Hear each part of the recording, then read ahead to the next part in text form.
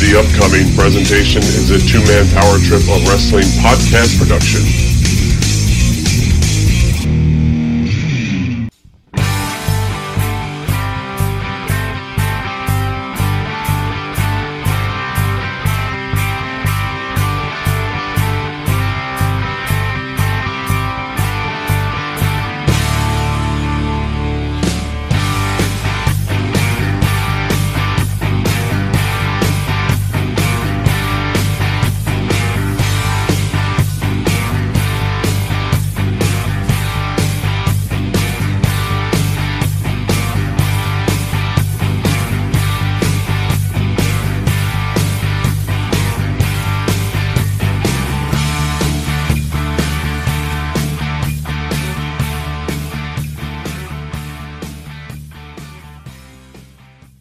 Hello and welcome to the Business of the Business episode number 2.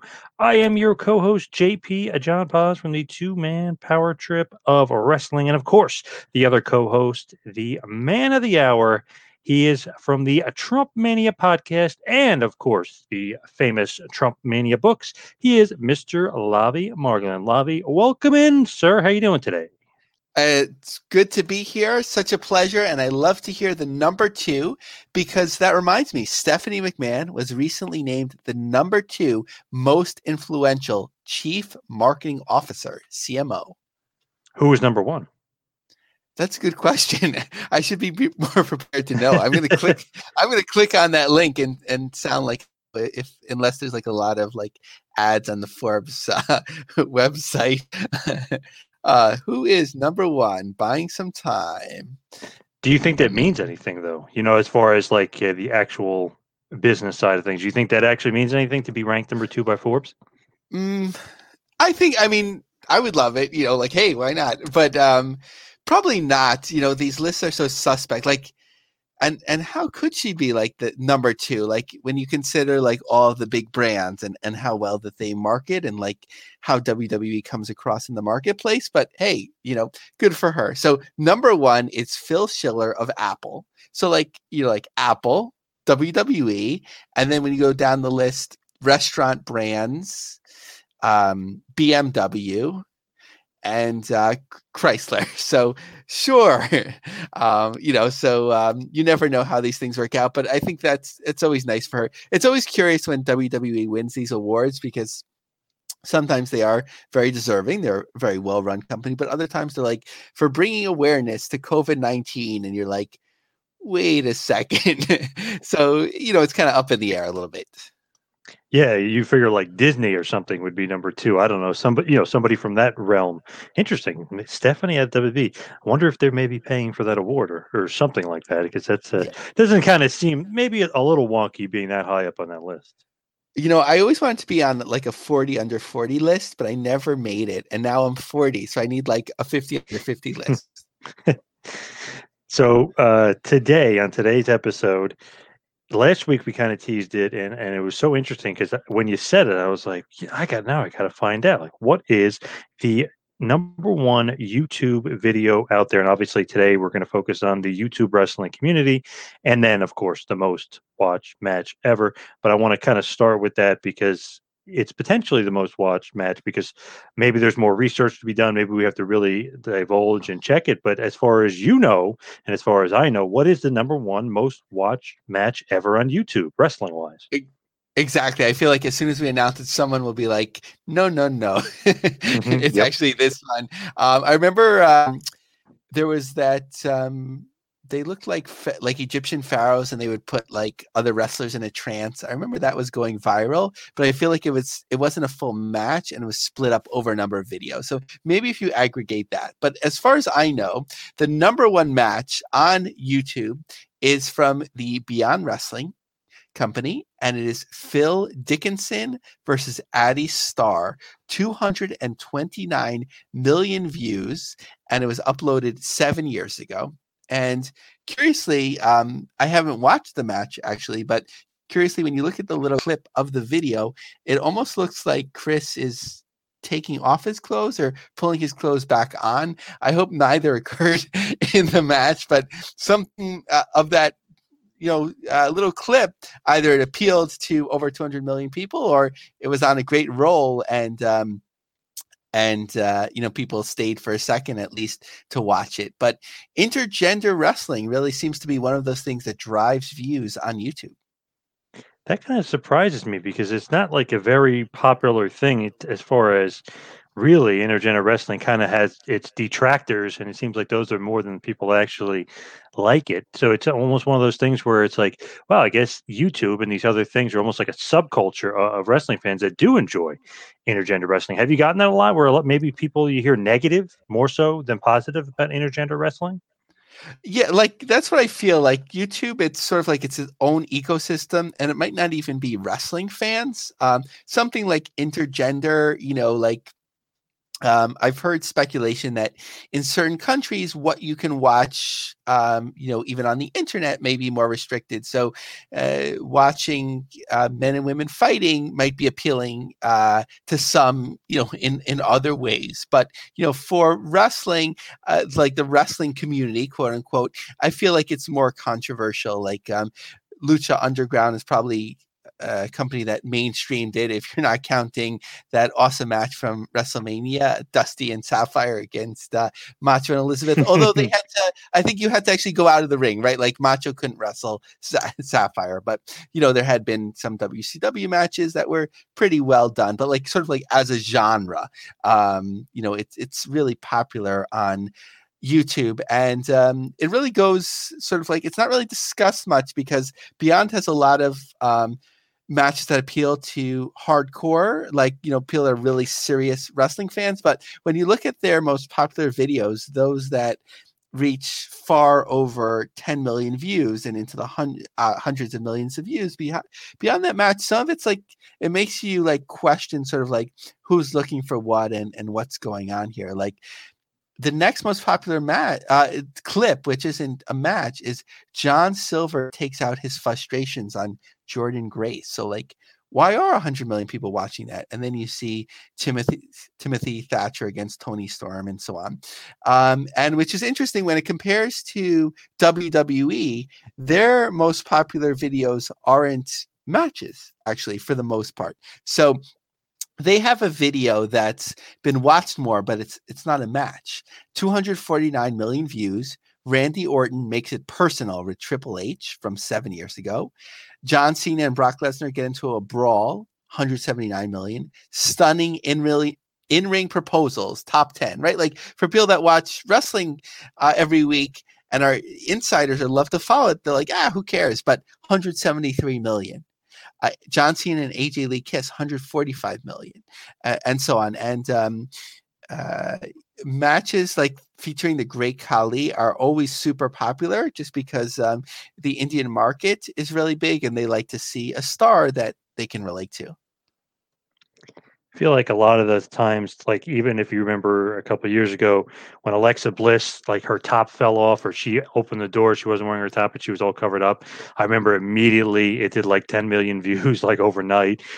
Mandy Rose in the hotel room, I remember, did like all these crazy views. So sometimes those little, maybe even sexual innuendos or those kind of, women that are attractive are getting undressed. They always seem to be popular, but it's like, you're right, it doesn't necessarily have to be matches. Orton and Triple H, Cena and AJ Lee, and he doesn't necessarily have to be matches, but people are interested. So sometimes those things on TV, you're like, oh, it's just stupid. Why are they doing this? Well, maybe for another audience. Yeah, and a little bit further down, this kid thinks he can counter Orton's RKO, 58 million views. Brock Lesnar, F5's a shark, 57 million views. So, there's just something like you see it for a second, you're like, I want to see if he can F5 that shark. Let me, I don't have to pay any money to see it. Let me click and see this 36-second clip. So you were mentioning before Dusty and Sapphire versus Macho Man and Sensational Sherry, WrestleMania 6, like intergender. Right. Obviously, they're not going to be in the ring at the same time. It's kind of much more of a gimmicky thing. But these other matches that you mentioned, like John Silver, Jordynne Grace, Thatcher, Storm, and obviously the most popular one, Chris Dickinson and Addie Starr, they're obviously going to be like violent men and women matches and kind of, maybe taking it to a whole nother level. And obviously some fans like it, some fans don't.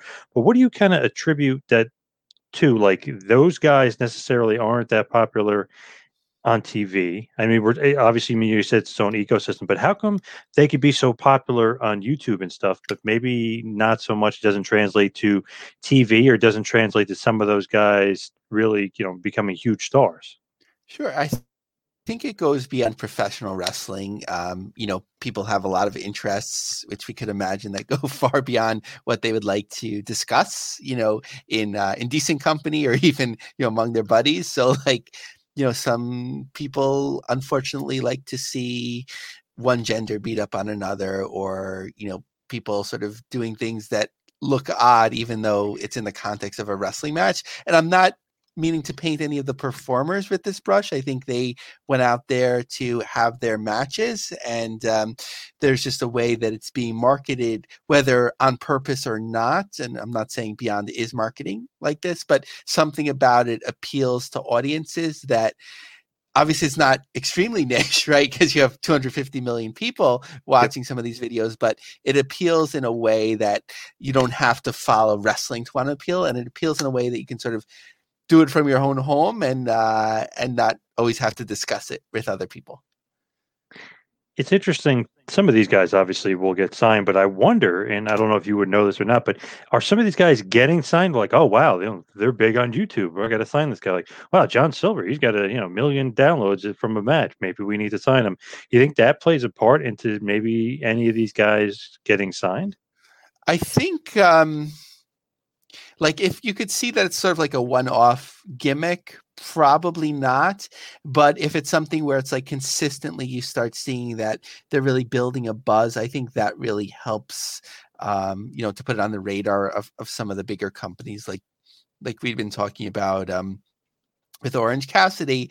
Before he was really featured on AEW, his videos were doing multiple millions views that were far ahead of anyone else. And once you see something like that makes a promotion who's paying attention really look at it and say, maybe we should be doing more with this person, or sort of building up your own brand, something like the Young Bucks did for years.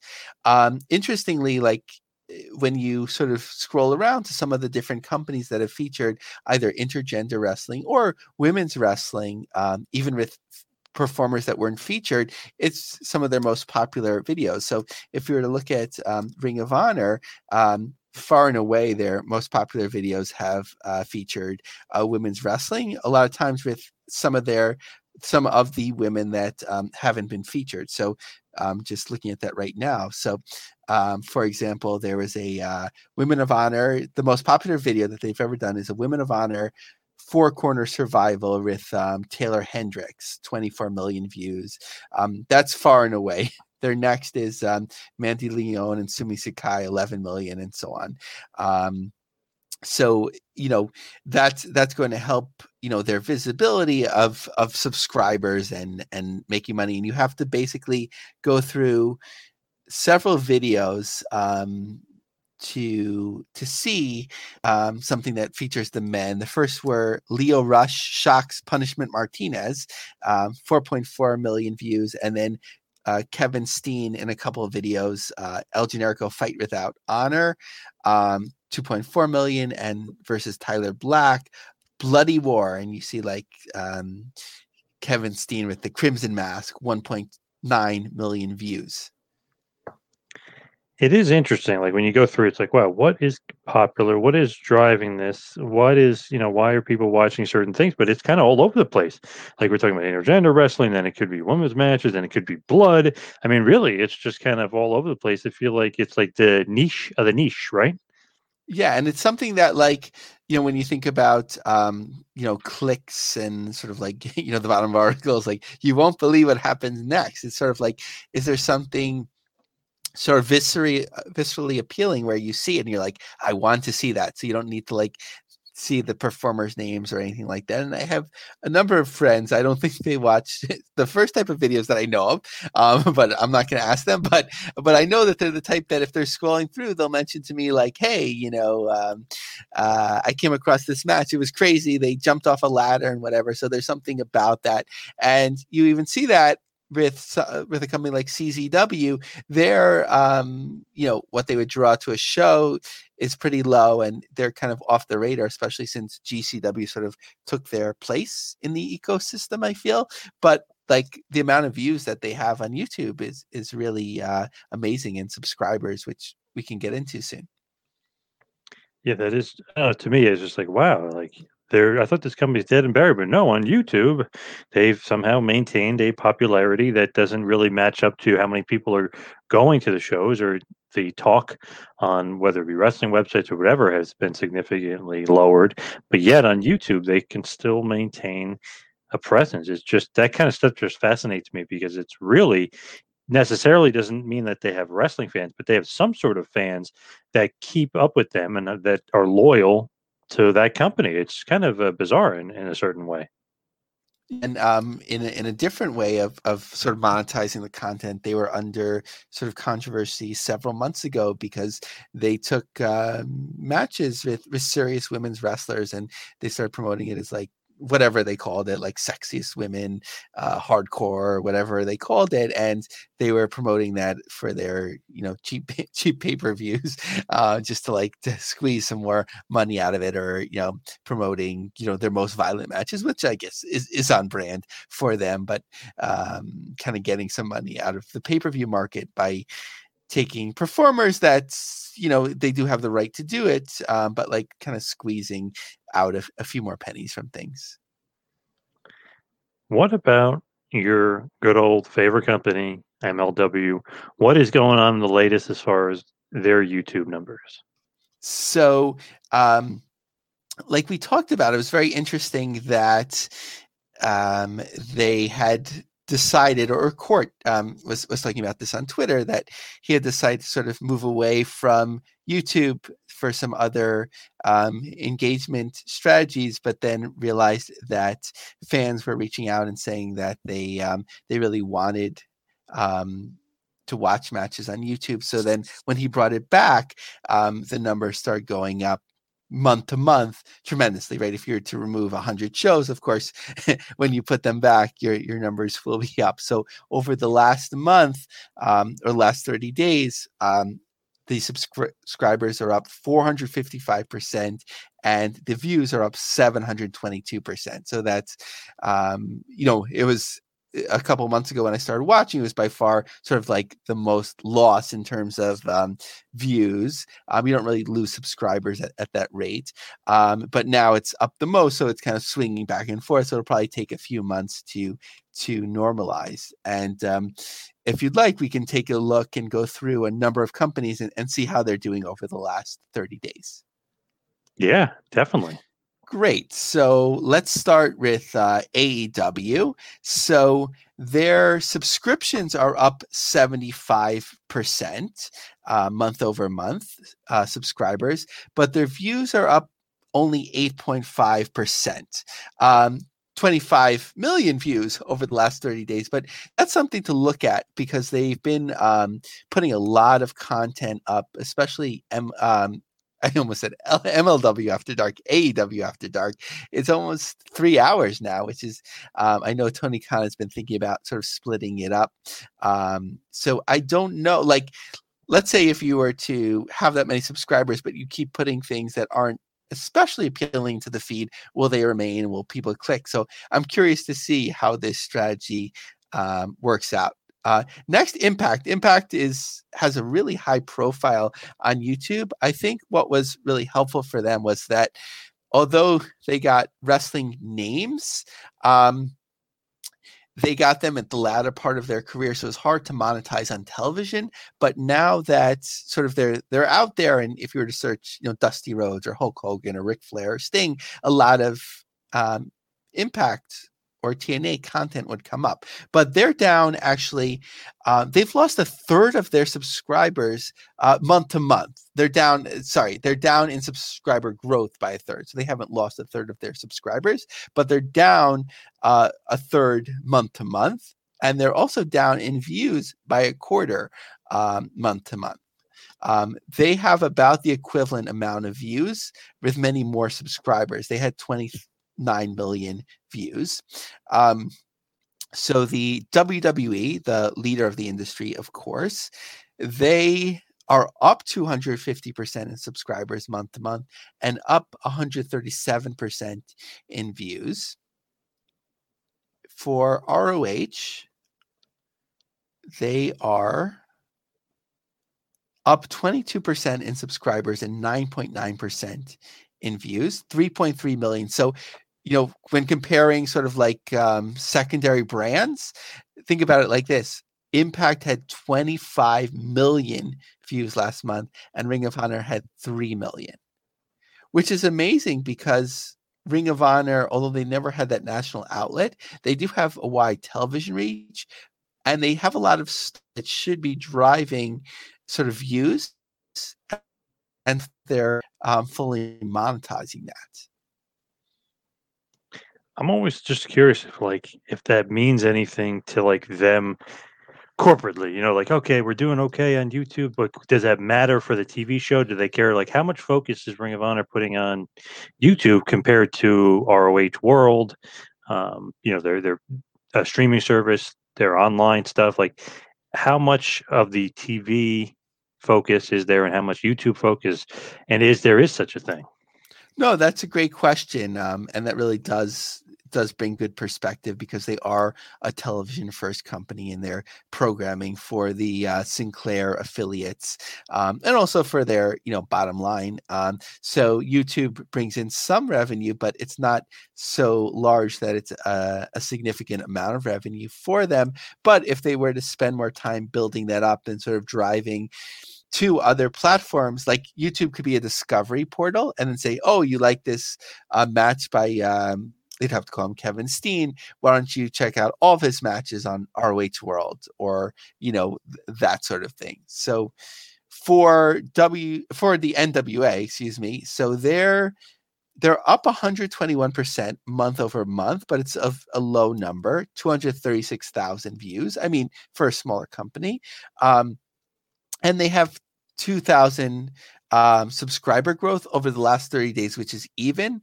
I've been watching. I haven't been watching it, but I've been sort of like observing what's going on with Shockwave, and I think it was a mistake to come out with this program. The first show that they did had a lot of buzz. It sort of had an old school feel, and this program, like when they said it was coming, they didn't mention that it was going to be mostly UWN programming, so that was already shown on pay-per-view, although I know that they've been having some matches that have been unseen. But sort of like, if you're appealing to a hardcore audience, there's a crossover where you asked some of them to subscribe to the pay-per-view, and now you're giving it away. And for people that paid for it, now they want to watch something different. It's the same thing. It's sort of, I would have waited to come out with something fresh or different. I think the NWA, for however much they've grown it, besides controversy in terms of David Lagana having to leave, and I think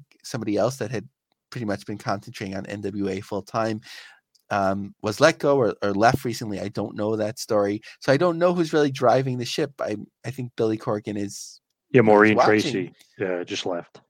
Yeah, so I don't know. Like, those were the only two people that I knew of that were sort of running the NWA side.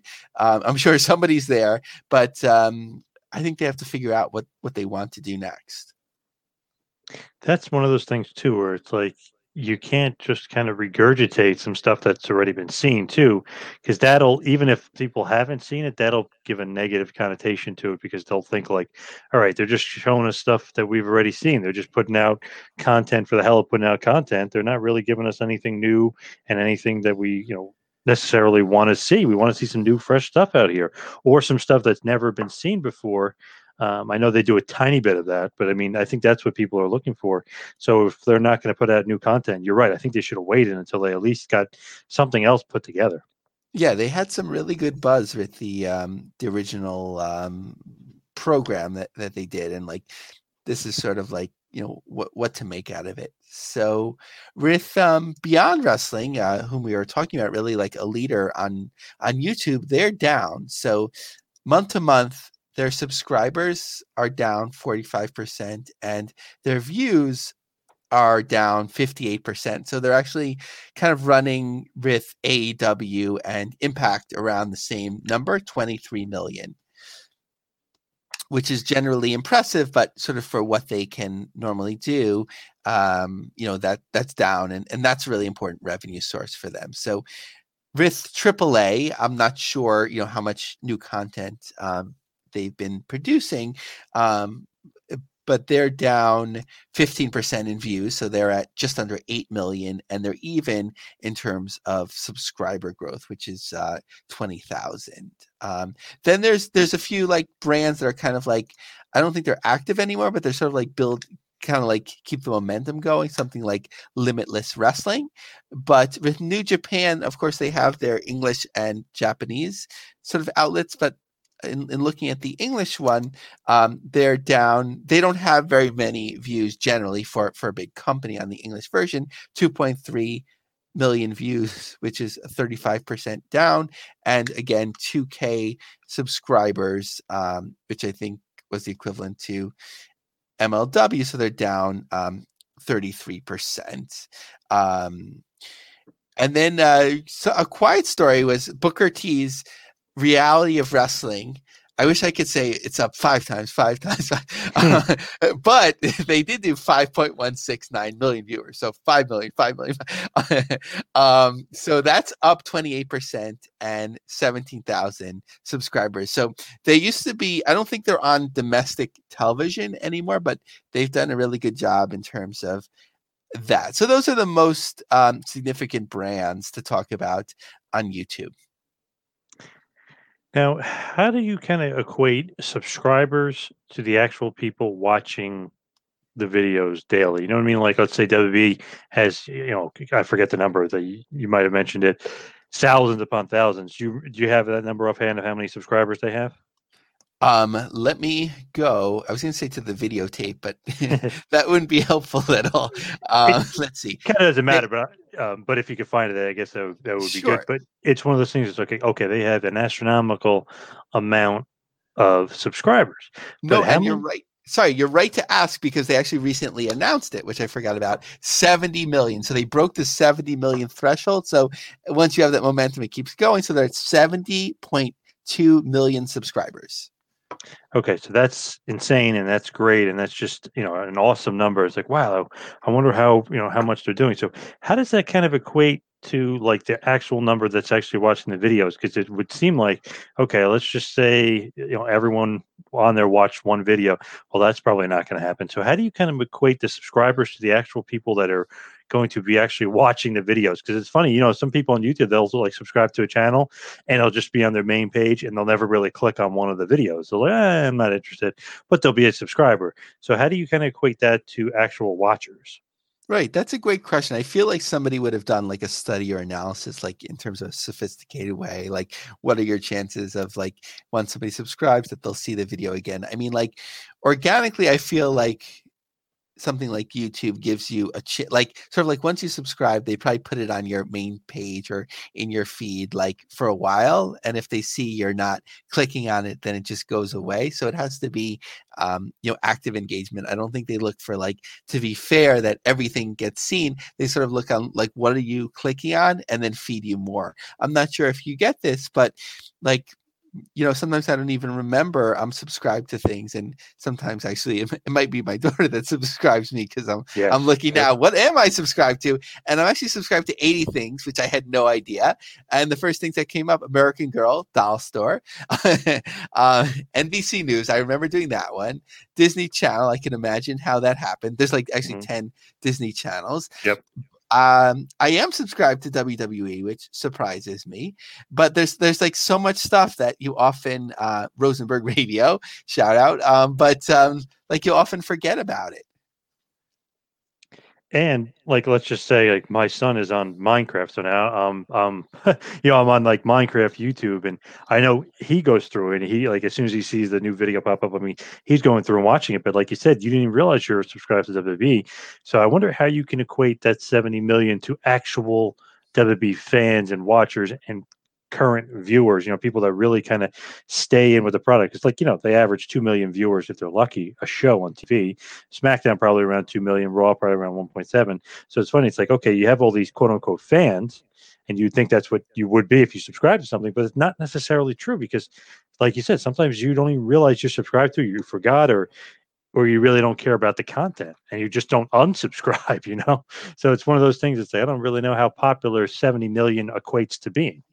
Right. I think it's sort of like a nice corporate number, but you're right. It's the most important thing is like active engagement. How many people, once they've subscribed, do they continue engaging with it, and how much are you sort of like being fed it? So they really have to look at numbers like month to month to see how they're doing. And my son actually became super into Minecraft as well. We've been getting some of the guidebooks, and he watches the videos, but we try and restrict him like to it just like once in the morning, because we're like, well, we don't know who's making these, and we don't know how healthy it is for you. So you watch this in the morning, and then in the afternoon try and watch a normal show.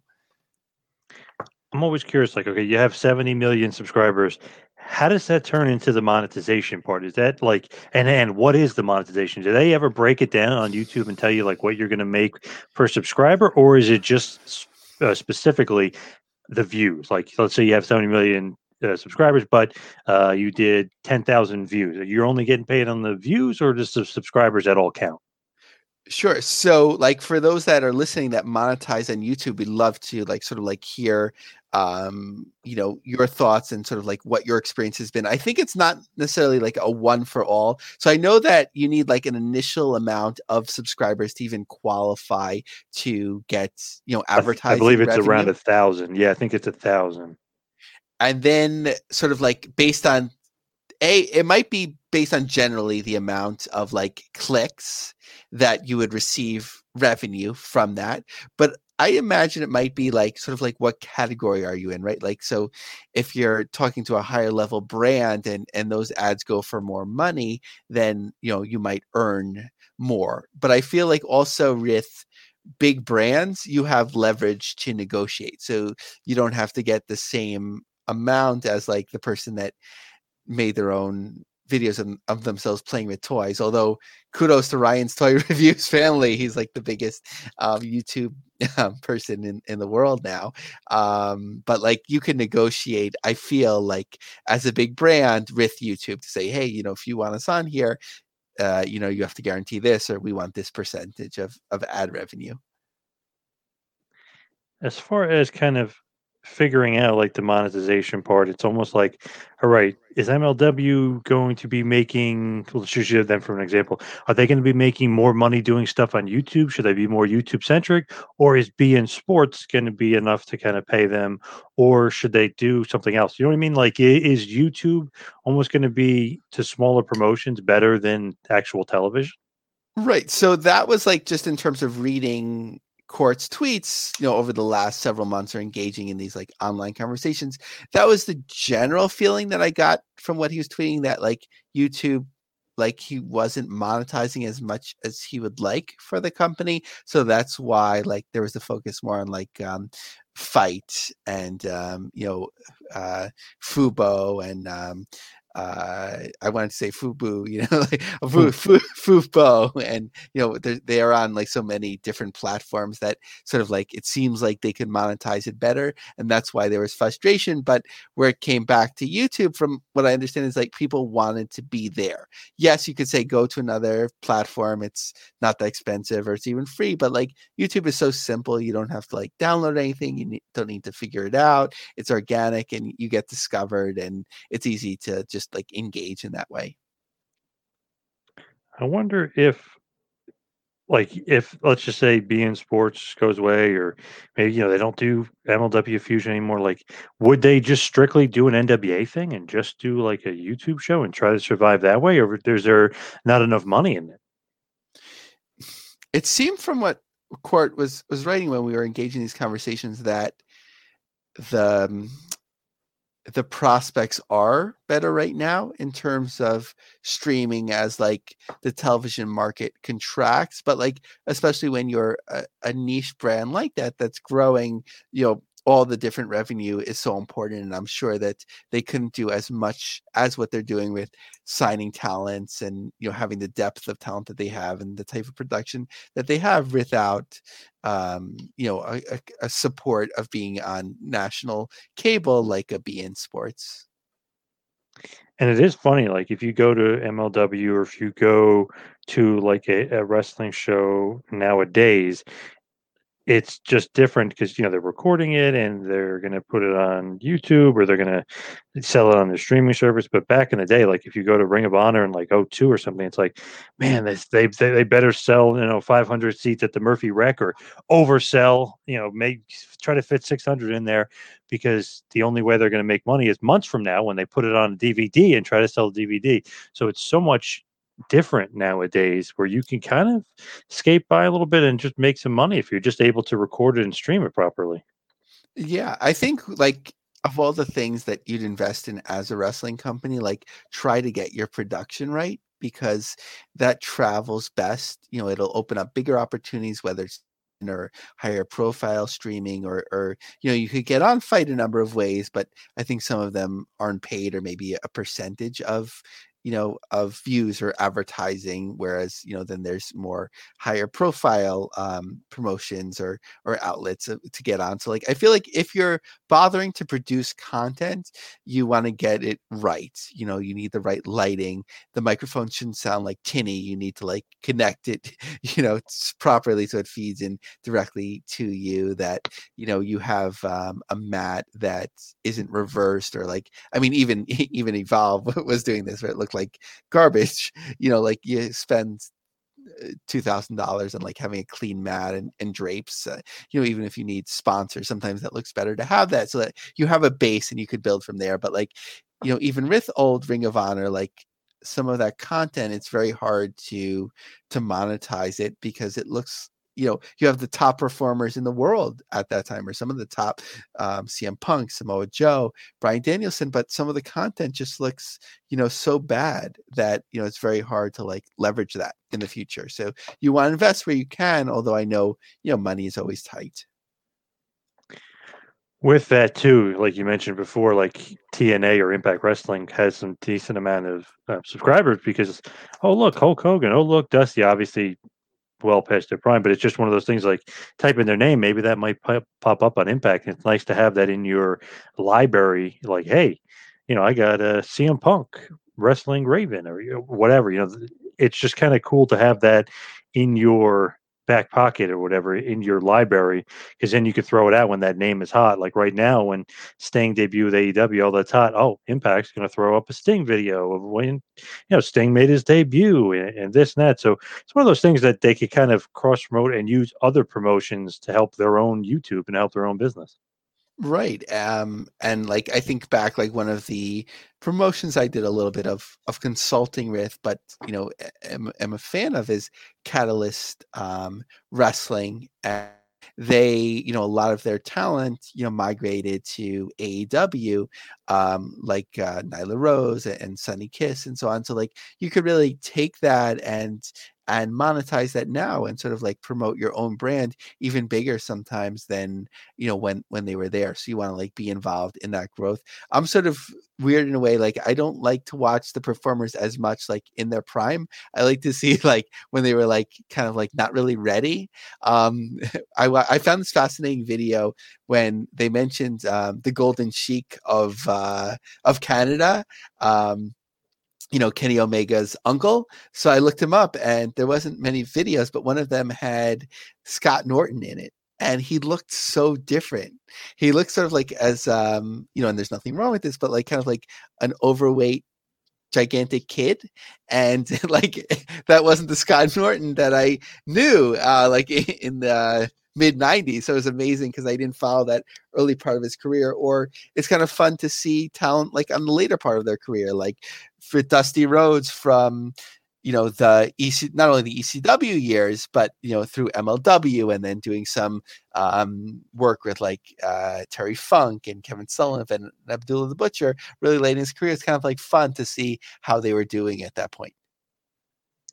What do you think, like just say, I'll say MLW again, Like they have 12 million views, 100,000 subscribers.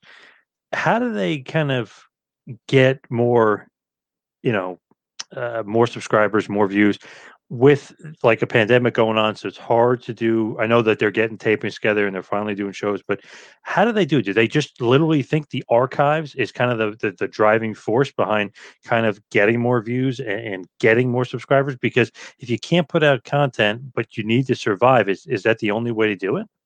So I think like the first thing is like to figure out a buzz somehow, like make it feel hot. Like so they're really good in the way that they handled things like, during the pandemic, even when they weren't producing new content, they were producing new videos. Sort of like where in the world was Selena De La Renta. Yeah, like, they're performers and like you had videos like coming in from like Hawaii with the Von Erichs and Contra was up to something.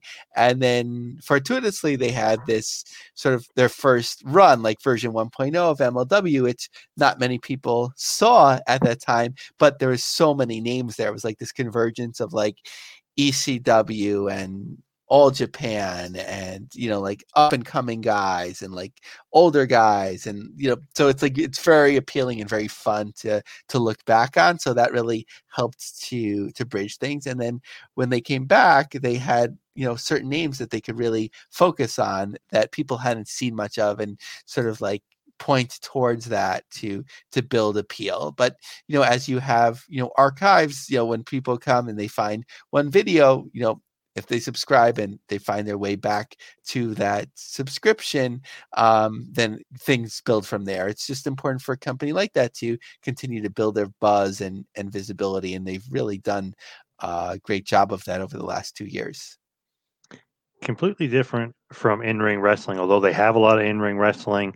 They have matches on there from a lot of different promotions.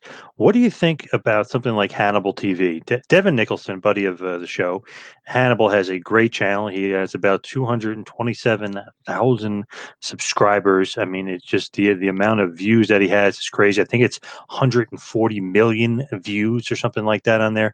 So what do you kind of take away from that? Because he'll put matches, but then he'll do shoot interviews with the older wrestlers, which are very, very popular on YouTube as well. No, I think it just shows the importance of being able to build your own brand, like we talked about last time with performers, that if you're in the business, and you sort of have control of your own rights or you regain them or, like you want to control those, like you could leverage your own brand and do different things. It doesn't always have to be top down from the company, whether you've made connections and you could interview other performers, or if you can spotlight matches in a different way or just come at things differently. Yes, like to make a lot of money on YouTube would sort of be like an outlier, but just think about things creatively and make things work for you. And if you could build a bit of a buzz like as a wrestler, then you can get booked more and get more attention, or sort of like as a wrestling promotion, you want to monetize things in the way that works best. It doesn't mean sort of like if you try and be everywhere, well, it's hard to get anywhere. So like figure out what works best for you. For some companies, it's sort of like the quick GIFs or GIFs, whatever they call it. For others, it's that long form content. For others, it's breaking up content into match by match or even like serialization of like sort of like long form documentary of telling someone's stories, but like sort of like figure out what works best for you and lean into it. I know that there's so much like stress of just booking the talent and getting from one show to the next, but if you're not taking advantage of what you've done and doing it well, it's sort of hard to build from that. So if you look, it's like, okay, he's got matches on there, very popular. Some of them in the millions. Which a lot of them tend to be women's matches, which is another interesting thing. Going back to what we were talking about at the beginning, how popular women's matches are on YouTube. But it's just one of those things. It's like, wow, shoot interviews are popular. Whether it's one man gang, if you look on there, Outback Jack or whoever, it's just funny. Like it could be a million different things, but people tend to like shoots. They tend to like women's wrestling, intergender. And you're right. If you create a brand and have a name and have good content and are consistent, I think that adds to the popularity as well. Super serving the audience. I think like what you'll find is that things don't replicate, in the same way. Like if it's being already broadcast, although people say people don't have as much cable anymore, but it's still pretty wide. Like people are getting that on their television or through their, major streaming device. But what else do you have to offer that's unique that the main companies wouldn't be showing, or you're coming at it from a different angle so that you stand out above the crowd? So does popularity equate to YouTube? Let's say WWE is the most popular wrestling program. Does that equate to them being the most popular on YouTube? If AEW is number two, does that mean they're the second most popular on YouTube? How does that kind of go? How does that equate? Sure. So with WWE, it's kind of, across the board that they know how to manage their brands well, and they kind of jump on most platforms early on. And yeah, so for that one, certainly. But for others, no, it's really how well you've managed the profile. Like for Impact, they'll be ahead of AEW for quite a while, just because they have 20 plus years of matches with name talent. But AEW is sort of like storming ahead to grow. I think probably that's one of the reasons that they're so aggressive on YouTube, is to sort of like have more of a presence on YouTube, right? If you're growing by 16 matches a week, X times 52, right? It keeps going, and you're getting there. So like by volume, you'll sort of probably eventually overtake Impact if you have the higher profile year over year. So there's these legacy brands that, which is a weird way to describe like a CZW, but they had a really strong niche audience for a long time. They built up their YouTube well, and they'll kind of like keep that momentum going. Or like a Beyond, they didn't come from anything. They just sort of like embraced YouTube, and they found a way to appeal to certain niches, whether intentional or not. And that's allowed them to then appeal to even different niches, right? They very much appeal to people that love like wrestling for wrestling's sake. So having money coming in for one thing really helps to support another. So I wouldn't say like most popular brand, like best chance of drawing television rating would equate directly to YouTube, because there's a lot of niches that can be served, but certainly for some of the biggest companies, they'll have a big presence on YouTube. So how come Dark, you mentioned before, they wanted to kind of, I guess, split the show or maybe make it shorter? What was the thought process in doing either one of those? So Tony Khan talked about the idea of doing it, not so much about like why he's doing it. So sort of like one would be more developmental, and one would focus on the experience talent. I think like when you look at YouTube viewership or like what engages, most of the things aren't programs that are 3 hours long. So if you're going to give somebody a television like show, to ask them to commit to one program that's 3 hours is, a lot to ask, right? Like in terms of our podcasting, like, we try and center around an hour because that typically what appeals. Like, for example, and I love their show, like the Between the Sheets podcast. Like I want to listen to all the content, but it's 7 hours long. So usually what I end up doing is listening to the first 45 minutes or 2 hours with the intentions of coming back to it. But I often don't, because, unless I'm just doing like analysis all day, then like when would I have the chance to listen to 7 hours straight? And then you can't get distracted by something else. You have to find your way back to it. It's one of those things. It's like, man, like, should they do another show? Would that be popular? Is the current thing? I mean, is it way too long? Because remember at first, and I think Brandon did a great job. Brandon Thurston of WrestleNomics, definitely check him out. But I'm pretty sure he did a list of like the first Dark had 3 matches, the second had 7. Like he put everyone into like context of how many matches, and then there was one that had 18 matches. It was like, holy, how did that happen? Like, is Tony Khan paying all these wrestlers for all these matches? I hope he's making it back in this YouTube money, because that's the only people ever going to see it are on Dark.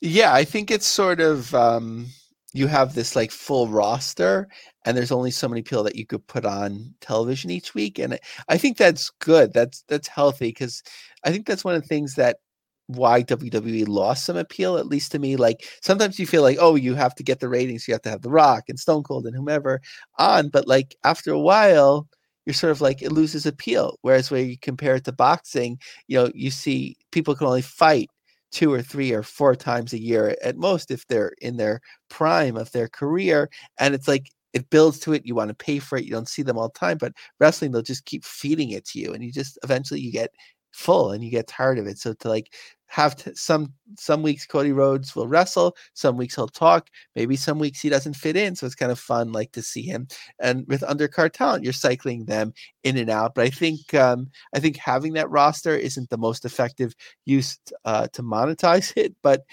they seem to have the breathing room.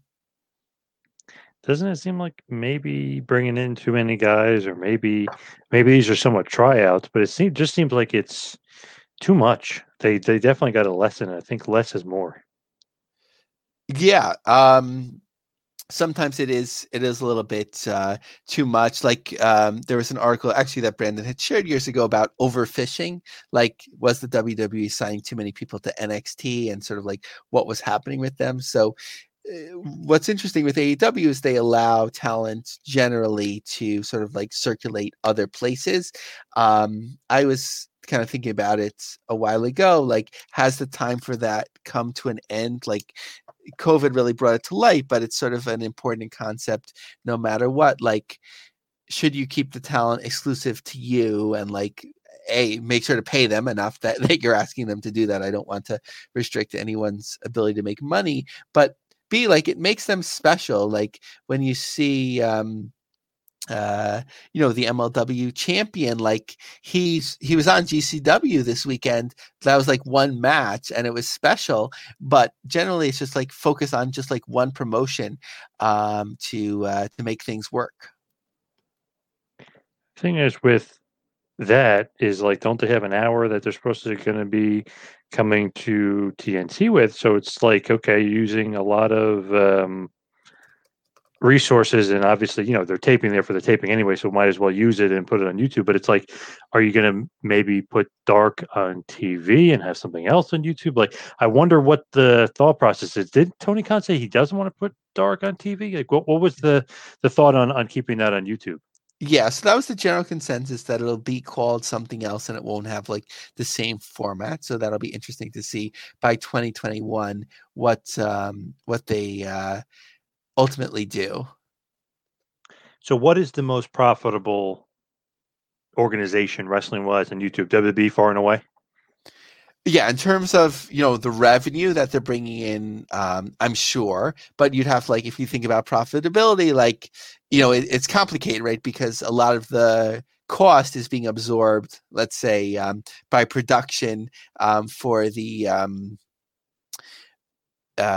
other aspects, right? Like when you're producing television, so there's not that much cost. So, but let's say beyond wrestling, their costs, they're bringing in all the revenue because of the views, but the costs directly relate to that because they need to produce these programs for YouTube, so that cost has to be absorbed by the advertising. Do you think if Beyond Wrestling didn't have any fans, let's say, in the building, and they just recorded matches, maybe it wouldn't sound as good, or maybe it wouldn't come off as great? But do you think that's an option, of literally just getting a facility, putting a ring in, and just having matches, almost like WWE did during the pandemic, and Impact, and all these other organizations just did during the pandemic, not have fans, and just literally tape for YouTube? Do you think that would be popular? I think like you have to kind of like balance of like what people's expectations are. Like, my concern with that would be, like, they make money by breaking shows up into match by match. So if you're doing it in a way that like it doesn't appeal, there's no like heat, and like like it feels kind of boring, like, will people keep rolling through the matches, or will they unsubscribe and stop watching? So like I'd be a little bit concerned about like putting something into the feed that sort of like puts fresh content, so that might help you at the moment, but like if the content doesn't look great, would that hurt you later? So with some of these videos on YouTube getting so many views, Beyond Wrestling, like you said, 229 million for Chris Dickinson and Addie Star. I mean, that's just a crazy, crazy amount. How do you replicate, or how do you duplicate it doing that? Because it seems like viral videos, you almost don't know, like that TikTok video with that guy that was roller skating, listening to Fleetwood Mac, drinking ocean spray. You know what I mean? It's like you don't know who would have guessed that being popular, right? So how do you kind of replicate it if you're one of these wrestling companies? Yeah, it's a hard thing to do because you really can't. Like if you're doing it the same way, just like I forget who was talking about it, but this is long known, right? Like you can't make the next Hulk Hogan, right? You can't make the next Steve Austin. It usually ends up being somebody different that leads the brand, or that gets attention. So the same thing with popular videos. You might learn best practices, right? Like make sure the video has good lighting, that it has appealing title, that has appealing little clip, sort of like clip image, that it's well described, that people can find it, but you can't really copy exactly what's been done before, except like if you're diving deep into this genre of like intergender wrestling, maybe that's already been served already, or maybe there's more room for it. So just thinking, like, let's just say Ryan's World, the kid show. My son likes watching it on YouTube, but they turn it into a TV show, and he doesn't really like watching it on TV. So I mean, that's just a very, very small, example there. But I think that's true because we talked a little bit about it last week. Orange Cassidy not necessarily getting TV ratings. You go to YouTube, and he's a big YouTube getter. So it is kind of a weird world out there with YouTube, and sometimes you get lucky, and sometimes you're finding non-wrestling fans that are watching the YouTube thing. But it is one of those things that I love to keep an eye on. Like, wait, like John Silver, he doesn't get any TV ratings. Nobody cares about this guy. You go to YouTube, and he's kind of popular. So yeah, it's weird. Like Chris Dickinson, huge on YouTube, very popular, a great guy. He's a great wrestler. Didn't really have a contract. He's not really on TV. He was in United Wrestling Network and stuff, and he likes being an independent contractor, but he wasn't on TV. He didn't have a contract. So it's one of those things. It's like, wow, you could be popular in YouTube, but it is its own separate world. Yeah, and me being obsessed with following all these numbers, like when I hear a company is streaming live, like I have to check in at multiple points. Like, I mean, I love watching MLW, like anyway, but like, I don't often get the chance to watch wrestling as it's happening, but like 7 to 8 kind of works for me on the East Coast here, like because the kids are still watching TV. They're kind of getting ready for bed, but they're not yet ready. So I could sort of like have it on low, on like sort of like watching on my phone while they're watching like Disney Junior. But I'm like watching like, okay, what's the viewership starting like? What's it peaking from? So it's fun to keep an eye on that. Now, as far as just another random question I have for you, and it's something that I've thought about. I know it's something you've thought about long and hard. So WWE obviously is the top dog. AEW has come along and kind of solidified themselves big time as the number two. Then, like we talked about last week, you got the MLWs, the Ring of Honors, the Impact Wrestlings, the New Japan, where they can kind of come back in the USA.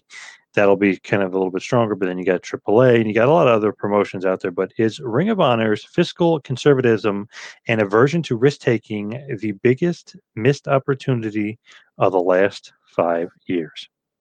So, especially like when I started writing about wrestling and watching the business, like the certain niche that I fell into as somebody that had been a long time fan of Ring of Honor was sort of like watching their business. And like when Sinclair bought the company, they sort of had higher expectations of it, like sort of off the bat, like build it, like booking bigger venues and so on. But they weren't selling that well. And the business was kind of cold. But then around 2017, things started getting hotter for the company. Like you could see like the numbers growing with like the Young Bucks, and then Cody Rhodes was there, and the Elite, and like it was sort of like, should you be more proactive in signing, some of your legacy talent or in keeping talent there?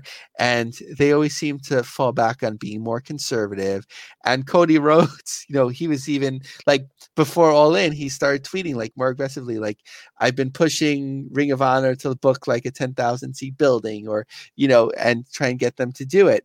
And I was somebody that was skeptical of it at the time, because it wasn't since WCW that anyone more than one-off show had drawn more than several thousand people, and Ring of Honor had only recently broke in 3,000, and then 5 or 6,000 in New Orleans. And like there was Dave Meltzer responding, and then like, not that I get any credit for this or whatever, but like I was the first person to respond. And sort of like when you look at that classic tweet, I'm like right under there if you look at the comments, which is fun. And I was skeptical. I said, like, I don't think the timing is right, but like with the right talent, the right timing, the right promotion, 10,000, but like, you know, not now or whatever I said. So I was skeptical of it as well, but Rhodes and the Bucks sort of like saw potential in something like All In, and they got Ring of Honor to semi support it and allow them to do it, but they wouldn't sort of like take that leap and like go all in on a promotion. And I don't know if they would have gotten as big as AEW, because like Sinclair was weighted down by the big corporate overlord, and AEW, even though it's wealthy business owners that are running it, sort of like felt fresh and they could utilize context to go into TNT. But there was companies like Ring of Honor and New Japan that if they leaned more into the American market and took risks, they could have been in a much better position than they are now, and there might not have been an AEW. One of those interesting things to kind of, you know, look at it and kind of look back. It's one of those things like, man, if they didn't do that, maybe AEW would have never happened. But they did do kind of a smart thing, and obviously the New Japan Ring of Honor G1 Super Show at Madison Square Garden did about 18,000 fans. I don't know if you can really equate that exactly to Ring of Honor, but I think more New Japan. But still, I mean, that's just a great house. But again, they kind of are relying on another promotion to kind of help them out, or, you know, or some guys that maybe aren't always going to be there. So I don't know. It's one of those things where I think that they were going to be that next big top company, but they were definitely fiscally conservative and didn't really take a lot of risks. Yeah, and by the time, you know, they were doing the Madison Square Garden show, it was kind of over. Like the top talent had already left. Kenny Omega wasn't working the show, and not only that, but it's sort of like it spelled for me the beginning of the end of like a semi-major promotion, like because there was so much negativity coming out of it that they never recovered. And when you looked at live events, like it started dropping to in the hundreds as opposed to like in the low thousands. Man, what could have been, right? With Ring of Honor, what could have been? Yes. I think they'd still have the challenges of, you know, sort of like there was negativity towards Sinclair, but there could have been a lot more. Shame on you, Joe Koff. No, I'm joking. Hey, they're still doing some things now where they've kind of turned a lot of people's heads, and they've kind of been doing some things that people have been loving as of lately, because I've seen nothing but positive press about what they've been doing lately, and Ring of Honor World, and the you know, obviously the streaming service, and then the Pure Title tournament, and then all this kind of going back to basic stuff. I feel like people have been enjoying them lately. Yeah, they're certainly not dead yet. You know, sometimes we think about wrestling companies that they peak and then they go away. They're sort of like they're with all the money behind them, if there was the investment, right? Like they're sort of like a sleeping lion or whatever, a sleeping bear, I guess, hibernating. But they have become very niche and sort of off the radar a bit, even though, you know, they have this exposure in mid markets, very high profile, you know, on ABC and NBC and Fox affiliates on Sunday mornings or after college football games, and people kind of see it, but it doesn't have that buzz. So as far as this episode, I was a huge focus on YouTube. Who's making money? Who's not? Who's the top subscriber? Who's the most profitable? Who's the most subscribed? And so on and so forth. But do you have any kind of closing remarks about this business of the business on YouTube? You know, take a deep dive into the world of YouTube wrestling. It'll really surprise you. You know, see how your favorite local promotion and larger promotions are doing. See what the most popular matches are. See how the most recent matches are being viewed compared to some older ones. It'll be really fun and insightful. Often in wrestling, it's hard to get analytics and data. So this is something that's open for everyone to explore and kind of chew on a little bit. And as far as plugs, you could follow me on Twitter and Instagram at 2Man Power Trip. You can check out my website, tmptempire.com. Lavi, where can the great fans find you? Follow me on Twitter, LAVIEMARG. I often share articles and content first on YouTube. Sorry, we're talking about YouTube, on Twitter, and then sort of share it in articles later, and then we may talk about it on the podcast. So if you want to be on top of things right away, you could also go to my website to see some of the longer form articles. I put in there weekly underreported stories, so a lot of stories that you won't see anywhere else besides like the original local articles. So you could go to lioncubjobsearch.com and check out my books on Amazon, Trump Mania, or if you are looking for a better career, Winning Answers to 500 Interview Questions.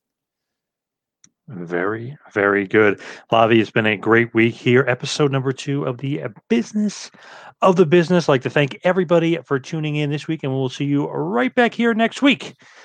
Have a good one, folks.